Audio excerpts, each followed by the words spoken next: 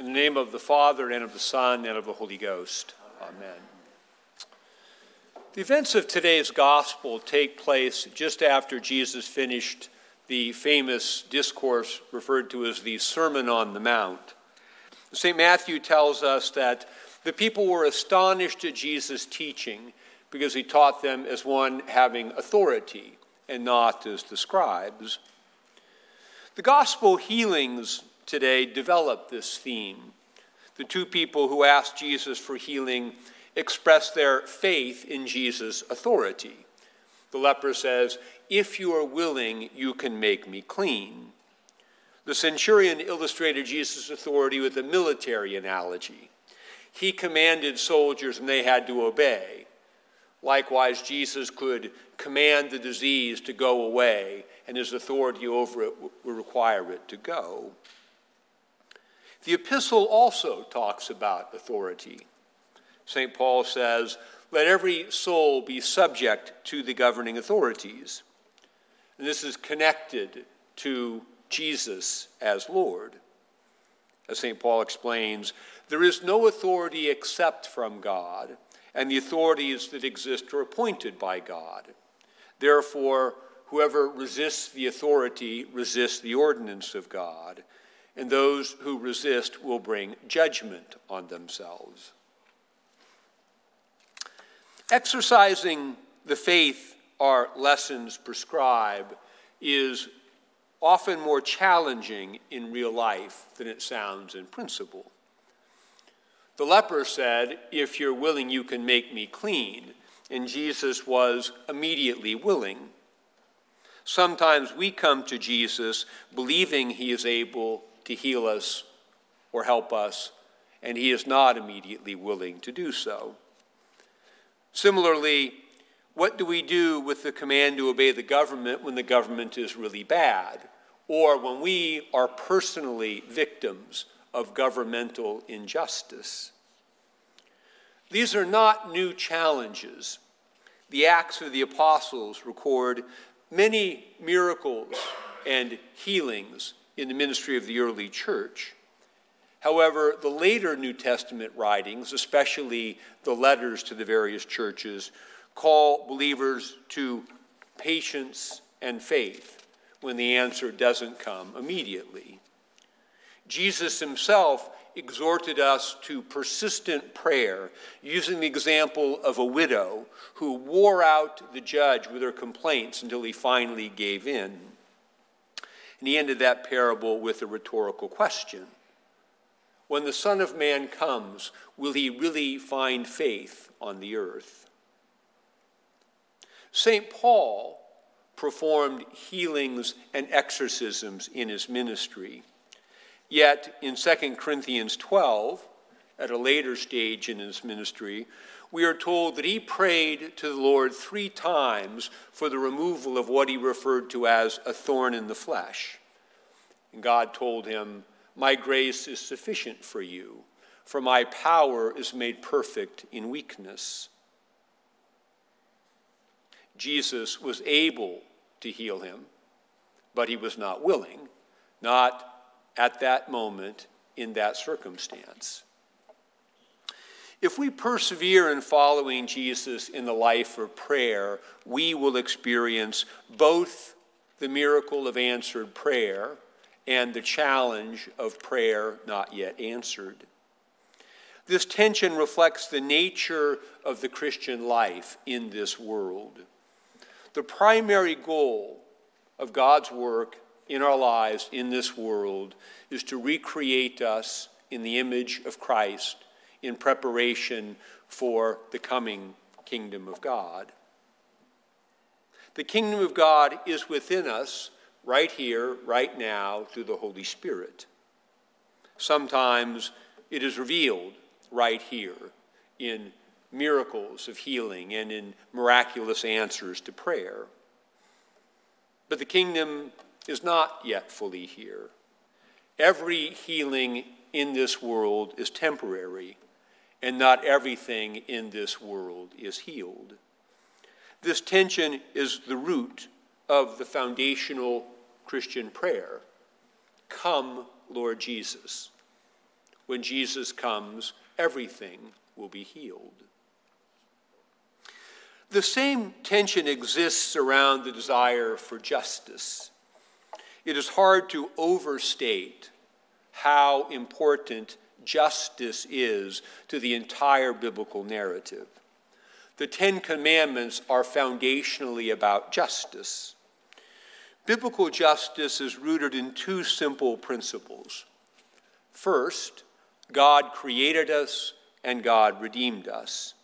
Thus, justice means giving God the honor and the worship he is due as creator and redeemer. Second, since God made us in his image, justice means honoring other people as God's image bearers. As Jesus said, "Inasmuch as you did it to one of the least of these my brethren, you did it unto me."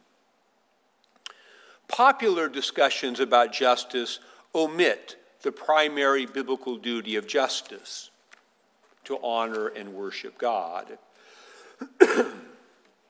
This renders the second duty of justice impossible. We cannot rightly honor the image of God if we do not honor God in the first place. This is the reason that from the beginning, the church made one great exception to the command to obey the governing authorities.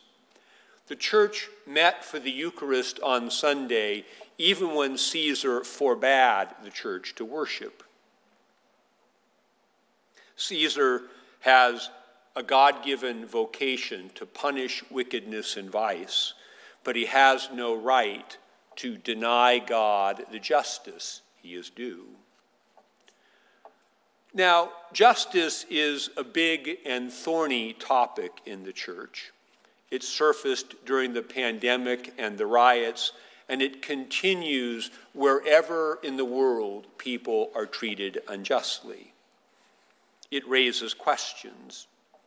How much protest is justified? How much is required? How activist should the church be in speaking out and protesting against injustice?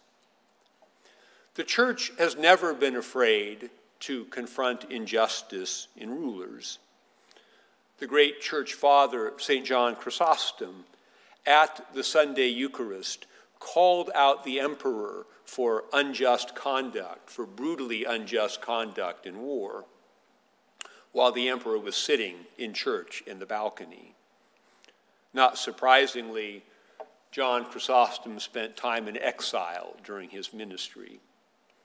Perhaps the most profound prophetic message I've witnessed was uttered by Mother Teresa of Calcutta.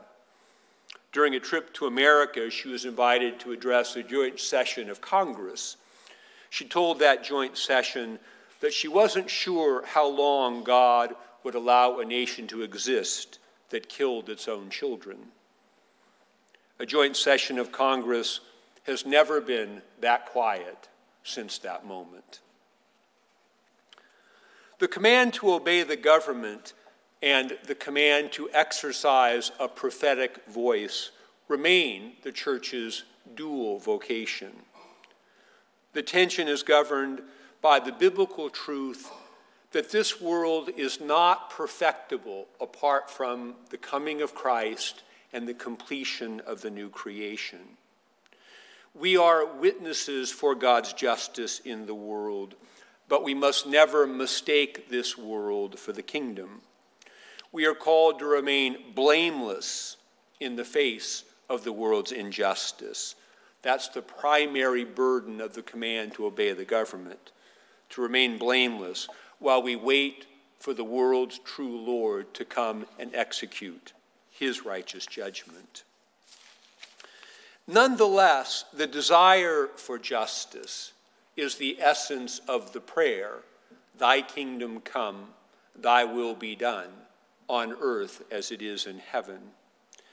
In the contemporary Western world, the desire for the kingdom is often associated with personal fulfillment and comfort. However, in the Bible, personal fulfillment and comfort is inextricably linked with communal justice. Only when Jesus judges the world in righteousness, only when every creature made in his image and redeemed by him is treated justly, will every person be made whole. We must never allow our faith in Jesus to shrink into a desire for mere personal happiness. A desire for true justice in all the world is the main motive for the prayer, "Come, Lord Jesus."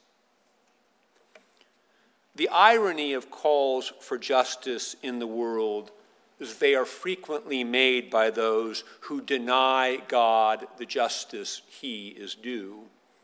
This ultimately makes the justice they call for impossible. For the human problem of injustice is rooted in our rebellion against God. It is because Cain would not give God the honor he was due that Cain ended up killing his brother. This is why the Book of Common Prayer teaches us that it is our bounden duty to worship God every Sunday in his church. Our worship of God is not a Sunday-only thing, but our ordering of our time reflects the order of our priorities. Worship is a matter of justice, not merely a matter of personal fulfillment. After we fulfill the first duty of justice on the Lord's Day, we leave the altar of God to be witnesses for God's justice in the world. We administer justice by the way we treat every person we encounter each day, by the way we side with those who are being treated unjustly, and by our willingness to stand for uncomfortable truth as we pray and wait for Jesus to come and to bring us complete justice and complete healing. In the name of the Father, and of the Son, and of the Holy Ghost.